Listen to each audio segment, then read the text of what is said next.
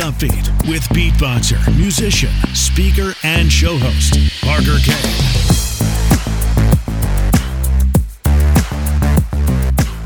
Hey guys, welcome to UPBEAT, and thank you very much for being here and for listening in today.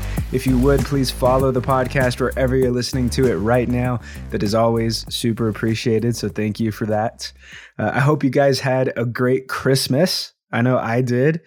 Actually, I received a gift in the mail from someone anonymous. It was kind of fun.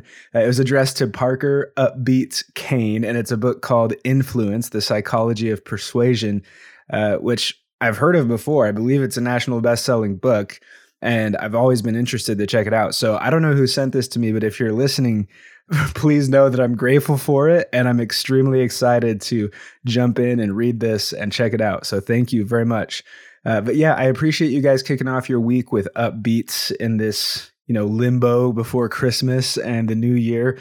And I appreciate you guys listening in week to week, making upbeat just a part of your routine. That means a lot to me. But I also understand if you've missed episodes or if you're not completely caught up. That is totally okay. And that's why I make these 6-month review episodes. And I've said it in the other ones, and I'll say it in this one. I don't expect every single person to catch every single episode. That's just an impossible ask.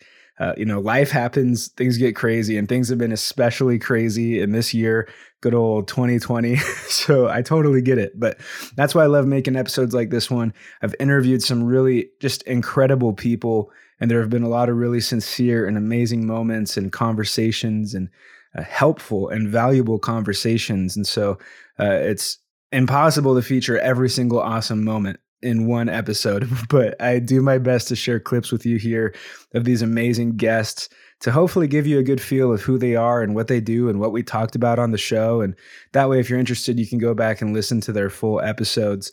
That's really the purpose of these 6-month reviews, is to 1, catch you up if you're not caught up. 2, help you customize your listening experience a little bit better by finding the episodes that you'd actually like the most. So if you hear someone in this episode that you really like, check the description or go to this episode on the website, parkerkane.co, and I'll have links to all the episodes, the titles, the guest names, the topics, all that stuff, so you can go back and find the ones that you're really interested in. And 3, if you've been listening, then these are still just some really good takeaways and reminders to kind of refresh us on what all we've learned in the last 6 months. A lot can happen in 6 months. It's pretty cool, actually, to go back and listen to these because you realize just how much has happened in the last 6 months. I mean, that's not a super long time.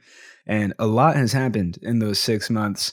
And not even just on UPBEAT, but in the world, in the country. We've talked, if you go back to the very first one of this 6 months, we're talking about COVID. We're talking about the importance of online presence during COVID. We're talking about how to build our finances during COVID and how to make changes and pivot during COVID. This has been a really challenging year, and it's special to look back on these episodes and just see what good we can take away from those challenges and what all we've been able to do and what all we've been able to learn and how much we've been able to grow. It's just fascinating. But with that said, again, you guys, thank you very much for being here, listening to UPBEATs. Let's get into it. So let's see here. It's 2020. How important, this sounds like a silly question, but how important is it to have an online presence these days? Is it pretty much necessary for everyone nowadays?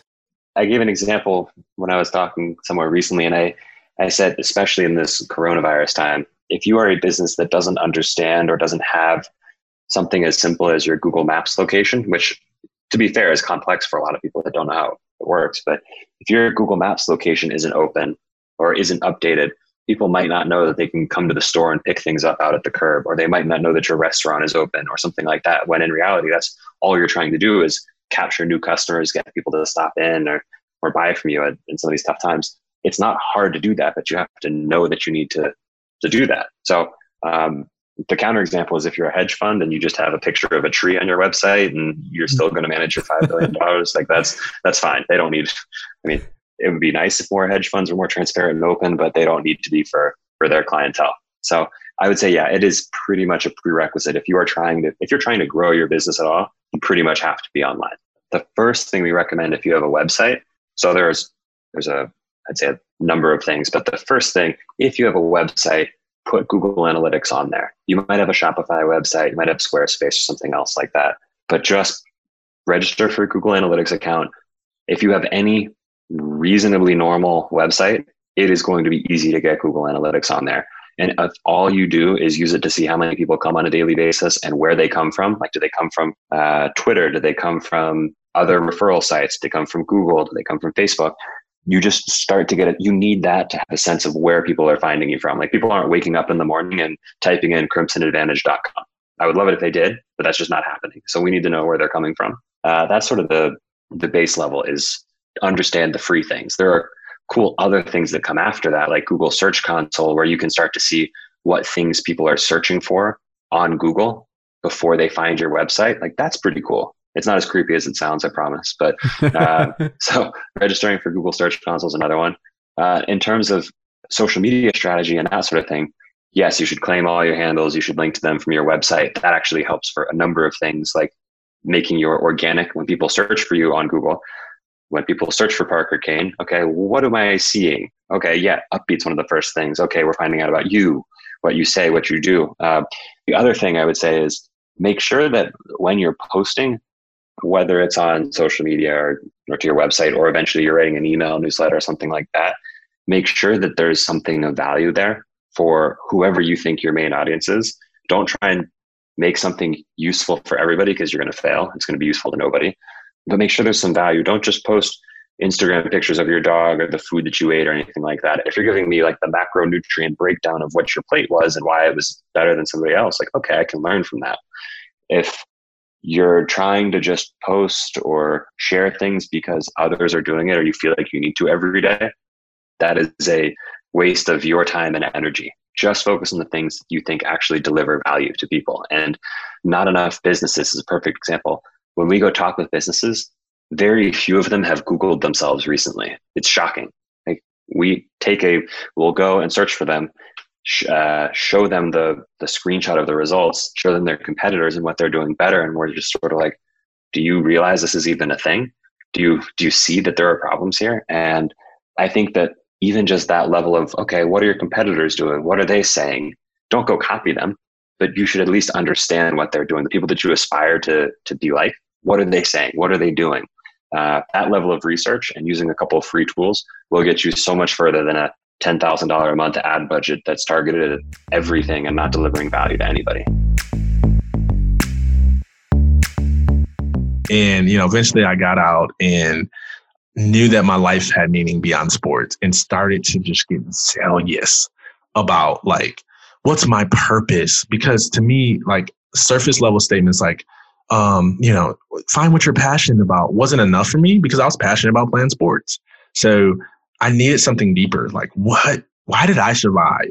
Like, why am I here on earth? And so every, Rick Warren, Simon Sinek, every purpose course that's out there, everything that's out there, I read and studied and prayed and meditated and asked mentors and self-reflected and journaled and talked to counselors, because I'm trying to find why Daryl Stinson is alive. And I came to this place where I found something, a purpose statement that was really unique to who I was. And I started to go after it. And I got to this point in my life where I loved my life so much that I wouldn't even trade it for my former life as an athlete. And I was like, how did I get here? And I recognized that there was 5 phases of transition that I write about in my book that's coming out in August, Who Am I After Sports? And this is a process we coach athletes through. There was 5 phases that I went through to get over sports, discover my purpose, and start to build and live my dreams. I started to share that process with others. That's where Second Chance Athletes comes from. I got into ministry. I was able to express myself fully through music and speaking and writing and just like mentorship and all this stuff. And I just love my life now. And I'm telling you, fulfillment is so underrated. Like, it's become such a buzzword that I think people don't even desire it anymore. But I'm telling you, do not live this life unfulfilled, because it's not just about enjoying life.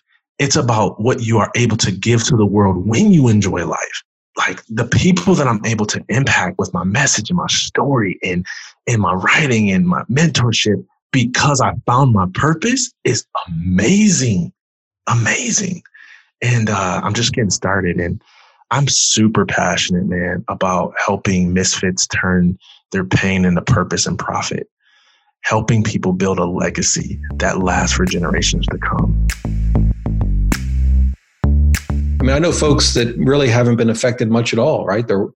Some folks worked from home to begin with, and they've still got their job and they're still working. Of course, we've all been affected in terms of how we live our lives, but financially, I know a lot of people that haven't been affected at all. And then, I know folks, either it's in the retail or travel industries, you didn't have a job for months. Now, the folks that I know were able to get through largely on the financial aid, effectively, that the federal government had authorized through what's called the CARES Act, right? So they were getting, of course, a stimulus check and enhanced unemployment. Mm-hmm. And that's how they got through it. But I'll tell you, the biggest effect I've seen is, when we went into this, you couldn't do anything, right? You couldn't go to a coffee shop. You couldn't go out to eat. You couldn't go to the movies. And I think a lot of people, after several weeks of that, at least that I've talked to, said, I took all these things for granted, and I kind of assumed that I needed all of these things to be happy. And yeah, I missed them at first, but now I'm not so sure I had it right to begin with. Maybe the things I thought were making me happy, particularly as it relates to how I'm spending my money, maybe those weren't as important to me as I thought they were. Interesting. Yeah. And because, have you heard of the latte factor? I don't know if you're familiar with the latte factor. I haven't personally, no. Well, the idea is, rather than spending a couple of bucks a day on a latte at your at Starbucks or wherever, save the money and invest it. And if you do that, it seems like it's so insignificant. Whatever, $3, $4, $5 a day. How much is that going to turn out to be? But over, a lifetime of investing, it's hundreds of thousands and potentially even millions of dollars. And one of the responses I get from folks is, well, that's silly, Rob. I want to live my life, right? I mean, I understand we should save some, but I want to have fun and live life to the fullest. You never know, tomorrow is promised to no one. My response to that was always, yeah, absolutely. Absolutely you do. And you have to decide for yourself what that means for you. And if that means a $5 latte every day, good luck and Godspeed. But have you ever thought that, maybe if you actually went without it for a few weeks, you might find out that, it turns out that's not actually as important to me as I thought it was. Now, you could try an experiment and go without whatever it might be for 3 weeks, and you may conclude, yeah, that really is important to me. I want to keep consuming whatever it might be, and that's perfectly fine. But in some ways, COVID has forced us into life experiments that most of us would have never undertaken, but we're forced to. I hope a lot of good comes out of that in terms of the way we think about money and how we spend it and how we save it. I talk to a lot of people who will say things like, I just can't save. I don't have the money. And we start talking about how they're spending their money. And I say, well, wait a minute. You could save. You're choosing not to. And the point of that is not to pick on them. I'm not judging them. I'm not saying they should spend their money differently. That's their choice. But understand the control and power you have, right? There are certainly some things we spend on that we absolutely have to spend on. We've got to feed ourselves and clothe ourselves and have a place to live. But a lot of what we spend on is not a necessity, and we should at least understand the difference. And then what we choose to do is up to us. But that difference, I think, can be life-changing for some folks.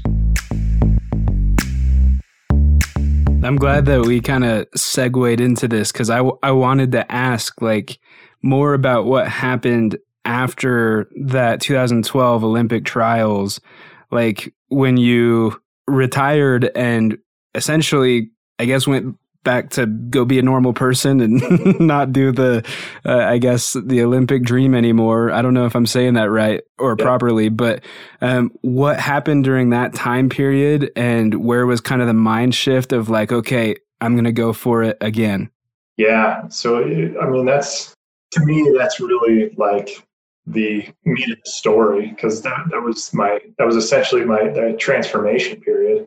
So at the age of 30, I'm walking around my neighborhood every night, just deeply examining the way that I move and the way that I walk. And specifically what was happening was I was walking around and I was sinking all of my awareness into the inner sensations of my body, trying to feel which muscles were working, which muscles weren't working, what sequence my body moved in, what the patterns were, what the asymmetries were. And I finally got to the point where I felt like I had a pretty good understanding of maybe what was peculiar about my gait, but also what was inefficient about my movements in general. So again, this continued, it snowballed for a while. And then I had one particular experience that really solidified this for me. And it was really a point of no return. So less than a year after I started investigating the way that I moved, it was probably about 9 months later, I've come to the conclusion that my left hip is doing a lot more work than my right hip when I walk. So with each step, my left is pulling more weight than the right. I can tell, I can feel it. And so, I try with all of my might and all of my will to activate, engage my right hip so that it's working equally with my left. But I just can't do it. For whatever reason, I just don't quite have the bodily control to make it happen. And so I'm getting frustrated. This was a challenge for me, but a challenge I enjoy. So I don't know where I came up with this, honestly, but I thought to myself, well, if I can't make this change happen on my own, well, I'm just going to ask my body to make the change that I want and see if it'll do it on its own. And so I'm walking down the sidewalk. I can remember it clear as day. And I said out loud, speaking directly to my physicality, I said, I want my right hip to work equally as my left when I walk. And instantly and spontaneously, I felt this array of contractions in my right hip going up the right side of my back into my right trapezoid, and my right hip engaged in a way that I couldn't do on my own. And so this was pretty astounding for me. I was shocked. It was kind of eerie almost. It was like I had somehow communicated with this intelligence of my body that I hadn't really acknowledged or appreciated before, and it spoke back to me. It responded.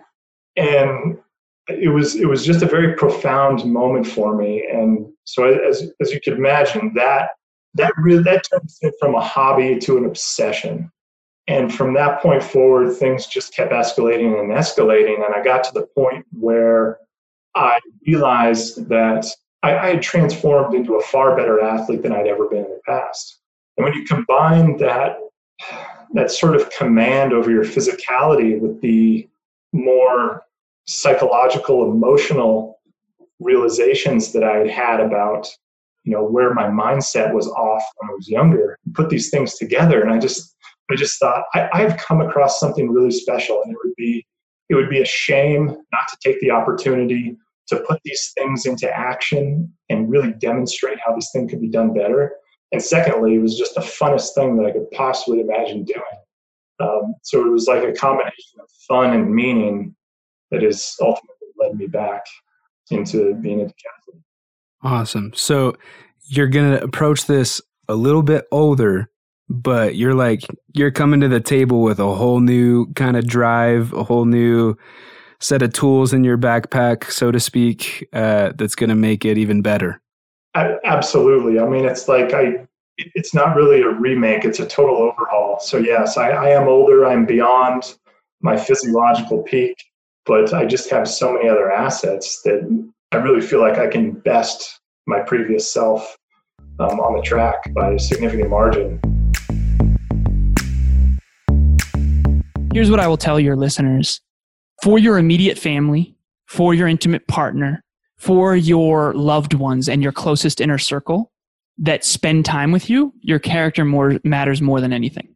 In other words, integrity, core values, like selflessness, not to a detriment to yourself, but like really caring about other people, empathy, love, warmth. When it comes to the marketplace, and this is an unfortunate truth, people will know you for your skills, for your ability to add value. So for example, I'm a business consultant.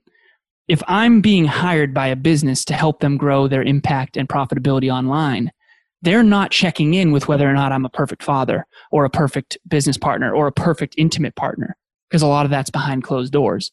Fulfillment will come from character. So focus there if you want to be fulfilled. Success will come from developing amazing skills. But what if you do both? What if you surround yourself with people who are good at righty and lefty? What if you realize finally that no one's right and no one's wrong, and that there's just a right or wrong for you? And so I think that's what I've noticed in the engineering world versus what I grew up in. No one's right or wrong. There's just what's right for you. And I think that it's important to align with your best character, but also your best version of success, because they're just super connected. And ego too. That's the other thing. Like if Alan walks into the studio and says how you doing today, man? And I'm having like a really rough day, and I don't feel like I don't want to drop the ego enough to be like, I could really ask for help in this moment. That's why so many people are afraid to ask for help. You got to drop the ego first, right? And I think ego is an issue for many people, especially if you're insecure. You have to ego up because you're afraid of letting somebody in. And if somebody sees my insecurities, God forbid, right? And I'm not saying that facetiously. I used to think that way. But you have to be vulnerable in order to connect, right? You got to take the cover off. You got to take the cover off in order to connect. You got to, on your cell phone, you have that little rubber piece that covers your charger. You got to open that up to connect. There's no way you'll be able to connect if you don't do it that way. Mm-hmm. Analogies are life. They are. They are. Well, the thing is it's okay to be wrong. It's okay to not have all the answers. I think growing up through school, I specifically think about myself in high school. I was afraid because I didn't know the answer. Like if a teacher asked something, I was like, oh shoot, I don't know. Like look away, hide. And I think we grow up that way, and then it kind of sticks with us throughout our lives, which is unfortunate. But it's okay to be wrong. It's okay to not have the answers. It's okay to say, hey, you know what? I don't know. Let me reach out to someone who does know, or let me learn that. Now I know something that I need to learn and get better at. And I think of what Alan said too about the left brain, right brain, and people thinking other people are wrong. I feel like that's one way to look at it. And then another way to look at it is people think that's unobtainable and that they can never think like a left brain person. And so right. You can have anything that you want. You just have to work at it. And it's okay to not be the best at something and to be aware of where you can improve. You need to sharpen your sales game. You need to make your client understand, one of the big myths is, well, know your worth. If you use that argument to a client, well, why are you charging, $250 for a 60-second read? Well, because I know my worth. And that's not good enough for a client to understand. I don't care if you know your worth. I want you to show me what your worth is. Don't tell me. Show me, don't tell me. Show me what that worth means. Why is it $250? Okay, if you're getting a price objection. True, and I've heard this argument too with people that I know from college and stuff who are professional videographers and photographers. They do weddings and stuff like that. People want to say, hey, can you come do my wedding for like $100? And they're thinking, well, I've been doing this 10 years and like I'd spent over $3,000 on equipment. I don't care. If I'm a client, I'm great. But I didn't tell you to spend that much money on your equipment. I didn't tell you, I don't care what you spent on schooling. I expect that. If you're looking for someone to pay $100, well, I revert back to my roots in car sales and say, well, okay, where did you get that number from? Yeah. What makes you think I would do it for, what I'm doing? What do you want it to look like? Do you want me there just to do stuff with my phone and hand over the files to you to edit? Or do you want a complete edited video? Oh, I want a complete edited video. Okay, well, absolutely, fair enough. Typically, and I always posture, there's an MSRP and then a price that I'm willing to do it for. So let me explain to you that, per completed minute of video in Nashville averages anywhere from $1,450 to, $3,000 a minute. Then I stop saying anything, either in person or on the phone. I want to hear how they're going to react. You can kind of hear those little nuance, like they're processing. I said, the good news is I'm not that high. I'm probably a little bit more on the lower end of that because I'm a one-man show. I show up. We make sure everything is mic'd up the proper way, make sure that the pastor is mic'd up. and they can pick up the bride and the groom and everything that they're saying. I'm going to be a fly on the wall. You're not going to notice me. I'm going to have a camera over here to get, still shots that's locked down. I might bring in an assistant to do some other roving shots. I'm going to get all the main parts and blah, blah, blah. And then I'm going to spend the next 25 hours editing it. So I'm quantifying and saying, this is why it costs that much. Look at all the things that you get versus, well, I'm just worth it. Yeah, I'm worth it, and I spent this much on equipment. Right. This is what you're getting. Look at all the things that you're going to get, for your wedding. Do you really want to skimp on possibly the biggest thing you're going to go back and watch on one of the biggest days of your life? This is a very important piece to the puzzle, Mr. and Mrs. Customer. Do you really want to, chance it by spending $100? You can get it. You can find somebody to do it for $100. I guarantee it. But you don't get too excited about the results. Yeah, and I'm all for people doing what they feel is best for them and what's right for them. And I'm all for learning and figuring stuff out on your own and doing things on your own. But I feel like nowadays, there's so many resources available. There's so many people who have already done things before that we can certainly reach out to mentors. Like I know I've invested thousands of dollars in myself, in my own mentorship, in my own education, in my own, taking online courses and just getting the skills that I need to have to be able to do what I want to do. And I'm still learning. I don't think that ever really stops, right? We're always having to be curious and learn and just, keep growing. But I certainly feel that when you have help from somebody, it's like a shortcut. It's like someone can help and show you the ropes, right? And so that's been my experience when I have worked with my own mentors or invested in my own, invested in programs. I feel that it just makes things become a lot more clear. So I'm all for following people that inspire you and figuring out who is it that motivates you. I have a lot of people that I follow that I feel like I learn a lot from them because I know that they're people doing that thing that I want to work towards and do one day. So yeah, I think there's nothing to be embarrassed about of getting help. I think that if anything, I feel we actually need it. We need more support and more community. I don't know what your experience has been like, but I certainly feel that sometimes when I talk about things that I do, most people don't really understand, if I'm talking about to a family member, it's they don't understand the whole online world or marketing and launching, publicity, all those things. And so I really need to surround myself with people who are supportive and who are doing the things that I want to do. And I find that when I'm in a group or a Facebook community or even just networking or surrounding myself with people that are doing these things already, it's kind of like a wave, like you're being pushed with this big wave instead of trying to swim upstream. 54% of leaders only use one style of leadership. And there's many styles. So, and that would almost be like a baseball pitcher who only has one pitch, or a singer. We're talking about, Simon Cowell, a singer who has one note. It would not go well, right? You've got to have versatility, and only 1% of leaders are capable of using 4 or more styles.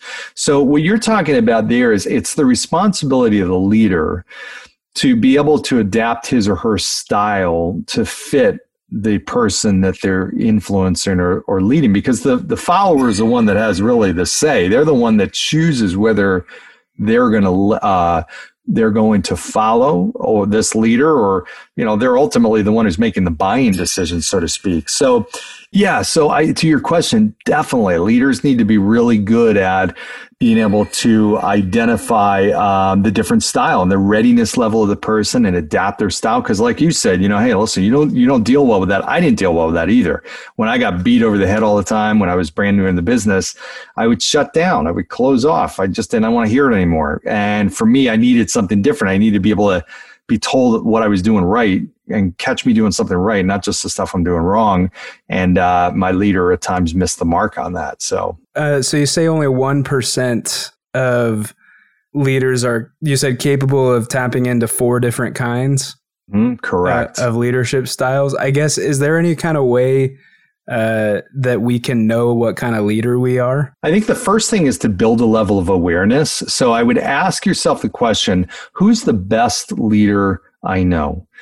And that could be a parent, it could be a relative, it could be a sibling, it could be a teacher, it could be a coach, could be a business leader, it could be anybody. So who's the best leader that I know in terms of who's influenced me? And why? Why are they so effective? What is it specifically that they do or say, or how do they act in certain situations? And you can almost create a list of it. Well, they do this. And when I do this, this is what they say. And they're always there for me, whatever that is. And then think about the opposite side. Who's the worst leader you know? We've all had bad ones, whether it's a teacher, a coach, a business leader, whatever. And why? So that coach that you had that was hard on you, whatever, what were the reasons? What happened when they were really beating on you or whatever it was, or delivering a certain message? What did you do? How did it make you feel? Because you can learn so much. You can learn almost as much, if not more, maybe by a bad leader than you can from a good leader. So some people feel like, hey, I really haven't gotten the advantage of having great leaders. Well, if you've had bad leaders, you've actually had an advantage because you know what it's like. When I had bad leaders, I was like, okay, I know this is not what I'm going to do. And here's why. I know when this leader told me that their bonus was on the line and I needed to perform better so they get a bigger bonus, I knew that just made me almost do the opposite. I'm like, I really don't care about your bonus. I mean, I'm trying to make my ends meet and keep a roof over my head. And you're telling me about your bonus so you can buy your next car. I know that, calling me out in public because I didn't do something right in front of all my peers backfired too, because I got angry and resentful and spiteful. And, so you kind of learn that way what the things are that are really going to make you turn you into the ideal leader. The list of things you want to do and the list of things you don't want to do. Yeah. Oh, man. What a story. So when I went to go try for Shark Tank, they make you sign this form. And it says one of the rules is that you can't be running for elected office while on the network. And so I didn't think I was going to make it, right? I was like, let me go try this show. And I signed the documents, right? And the same year I was up for re-election. No one was running against me. I think I had done a pretty good job. Nobody, I was the only elected official that had no opponent. So I made it so far into the show, out of 42,000 people that had applied for the show, I was number 92. And wow. They were buying my set. We were going over my pitch. I was getting ready to go down to Hollywood.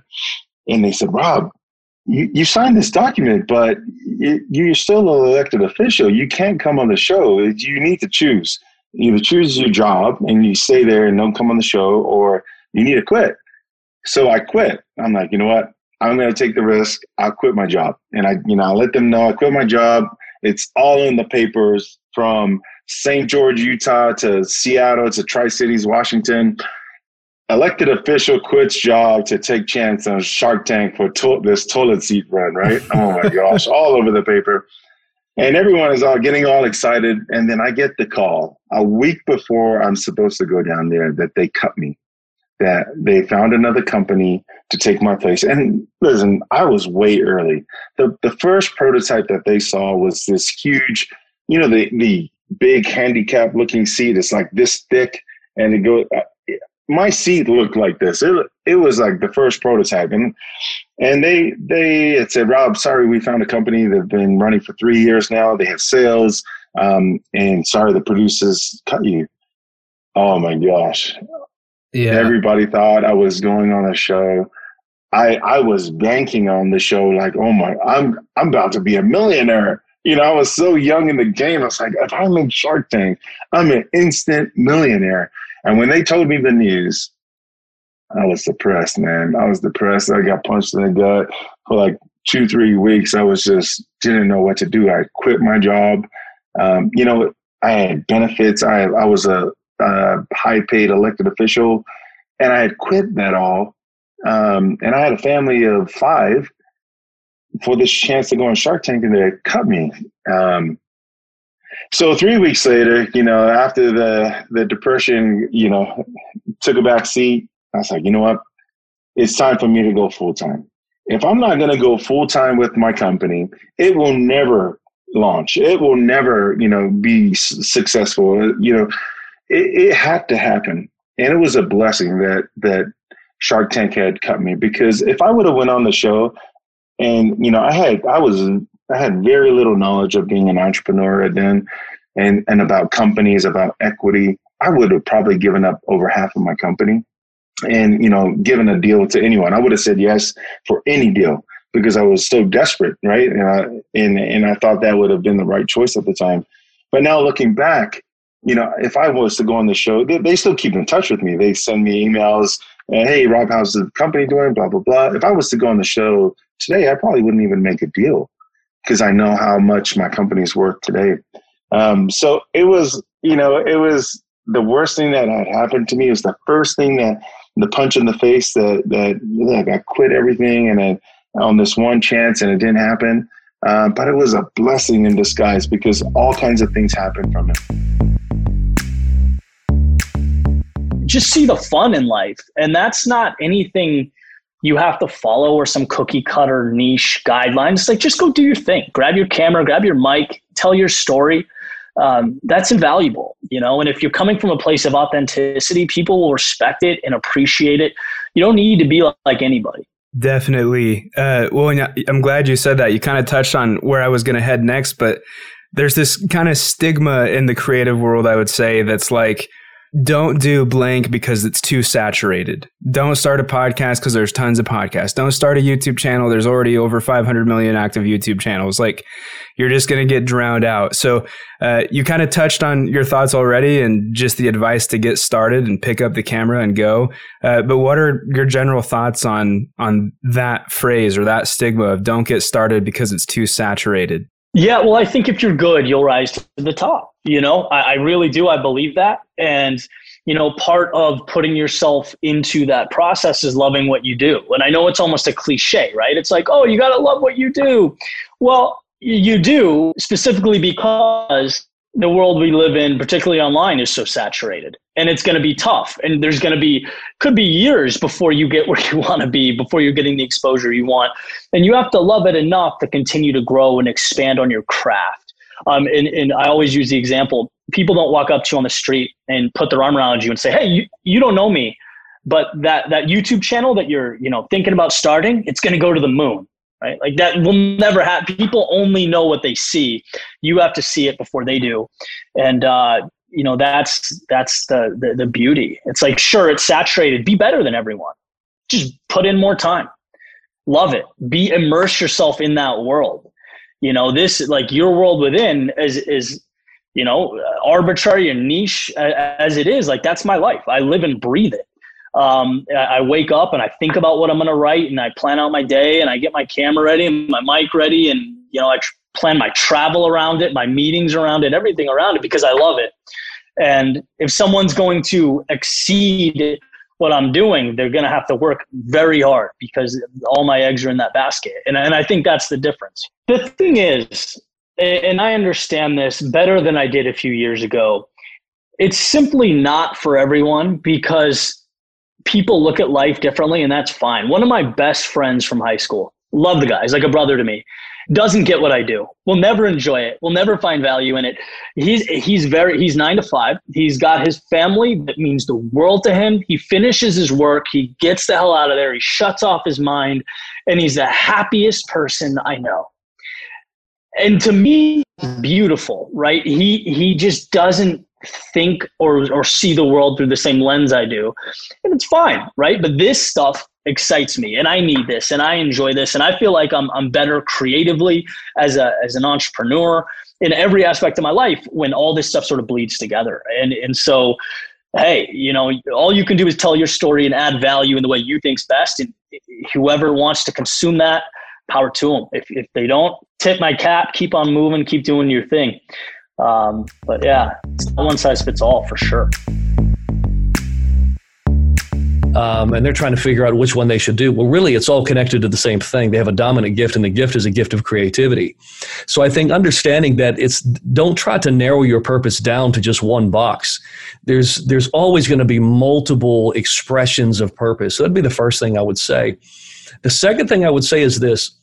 Parker, I think a lot of times we think the worst thing that could happen to us is to fail. The fear of failure is the number one thing that keeps us from really discovering our purpose, which is the first step. You've got to go through the process of discovery. But the worst thing that could happen in life is not failure. The worst thing that could happen is for you or I to become successful at the wrong thing. That is far more dangerous than failing. I would rather try something, fail, and learn from it than to become successful at the wrong thing, to spend the rest of my life pursuing a career when I could be fulfilling my purpose.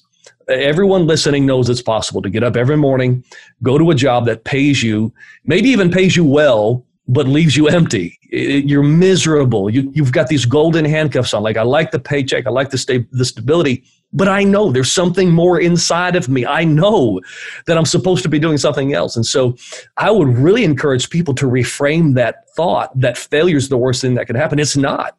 Worse than that is to get to retirement and know that you never fulfilled what you could have done with your life had you just taken a risk, taken a chance, and taken a step of faith and really believed in yourself enough to give yourself permission to even fail, even if you made a mistake. Parker, I don't know anybody that has fulfilled purpose or is walking in their purpose who didn't encounter failure on the way. That failure was an incredible teacher. And I haven't talked to one person that says they regretted the failure because it became one of their greatest catalysts for growth and fulfillment.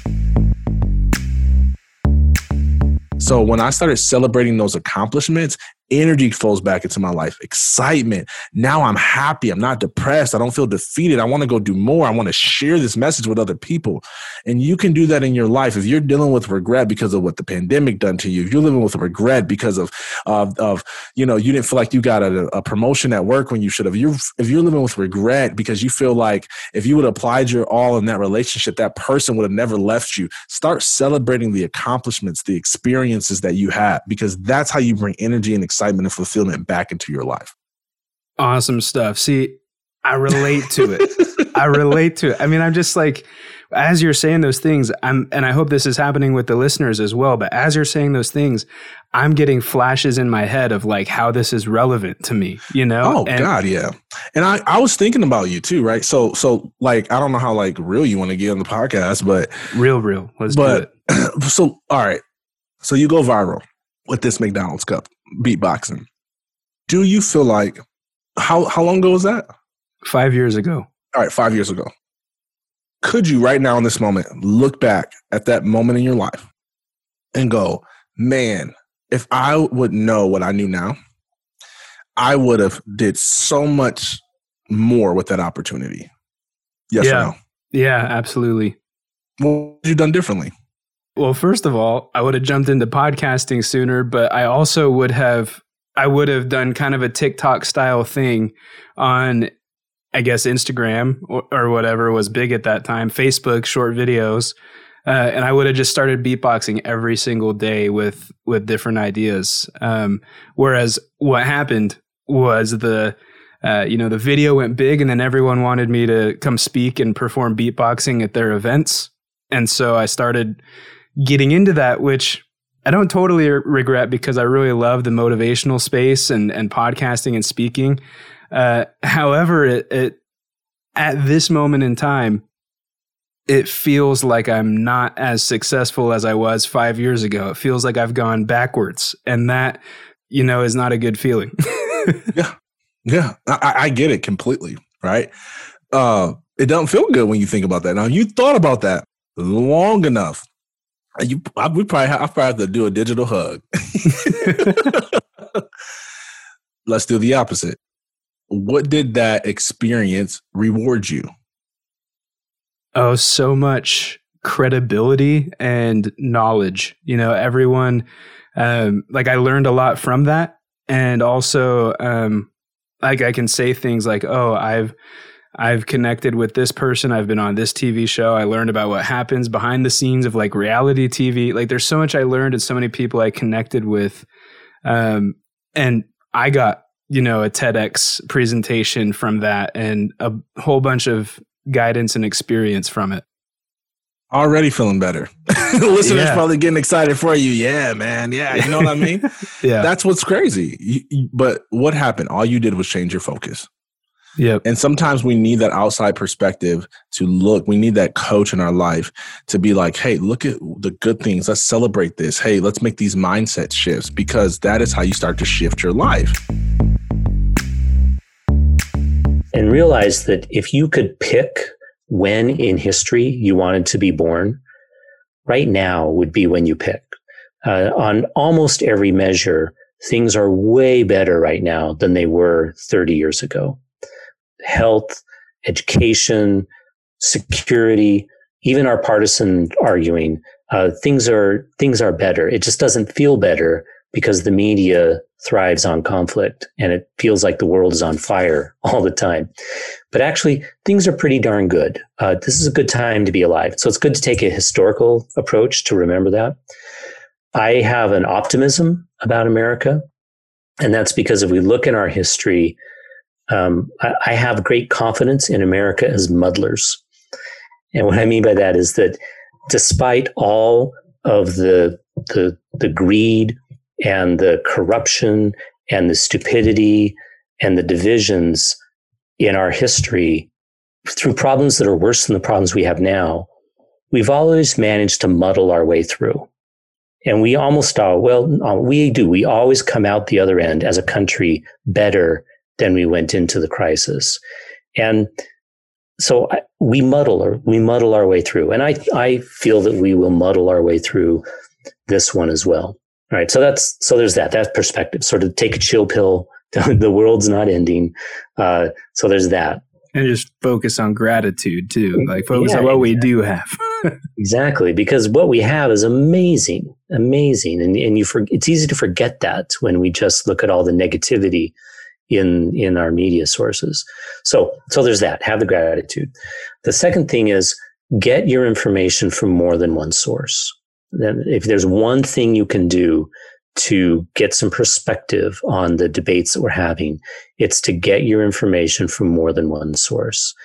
I heard a good rule of thumb, just that your social media feeds, Twitter, Facebook, Instagram, whatever, that a solid 10% should be things that infuriate you, that you should follow a few people who you disagree with. Because what that does is it protects you from having an impervious bubble of the confirmation bias where you're never bothered by an idea you don't already agree with. If you can have a good 10 to 15% of your social media feed be opposition, things that you don't agree with, then that is a good reality check to your own bias bubble. So there's that. Get your news from more than one source. I tend to not get my news from broadcast media at all. So I don't watch cable news. People accuse me, my liberal friends accuse me of getting my information from Fox News, and my conservative friends accuse me of getting my information from CNN or MSNBC. And that's just because I'm not parroting back to them what they think is going on. And the truth is, I don't watch any of those channels because by and large, it's a complete waste of time. The broadcast media, the model of the broadcast media do not lend themselves to thoughtful conversation or discourse. So you have to read, because written news, while it's no guarantee that it's not propaganda, if they're writing it, they have to write entire thoughts down in paragraph form. It's harder to snooker someone in writing, where in broadcast media, you can have a alarming picture with some ominous music, and next thing you know, you're reacting emotionally to what they're saying. When it's written, it's at least one level removed from that kind of easy manipulation that broadcast media can do. So you have to read. I also am a huge fan of podcasts. That's why I loved the invitation to speak to you today. I listen to a lot of podcasts. And because podcasts are long form journalism, it's the ability to have an in-depth conversation, not a 30-second soundbite. And you can listen to experts that way. So I get my economics news from economists. I get my history news from historians. I get my science news from scientists. And so I'm not getting my news from the other problem with the broadcast media is the person giving you the news, their primary qualification is to be able to read a script and look fabulous while doing so. That is their qualification. That's why they have that job. That's not who you want to be giving you your news as an actor. And so I get my news from experts. And so getting news from multiple sources, multiple modalities, and multiple perspectives. If you'll do those things, again, it's all about triangulating for truth, to try to find if you hear the same thing said from multiple sources, you've got a fighting chance that that thing might actually be true.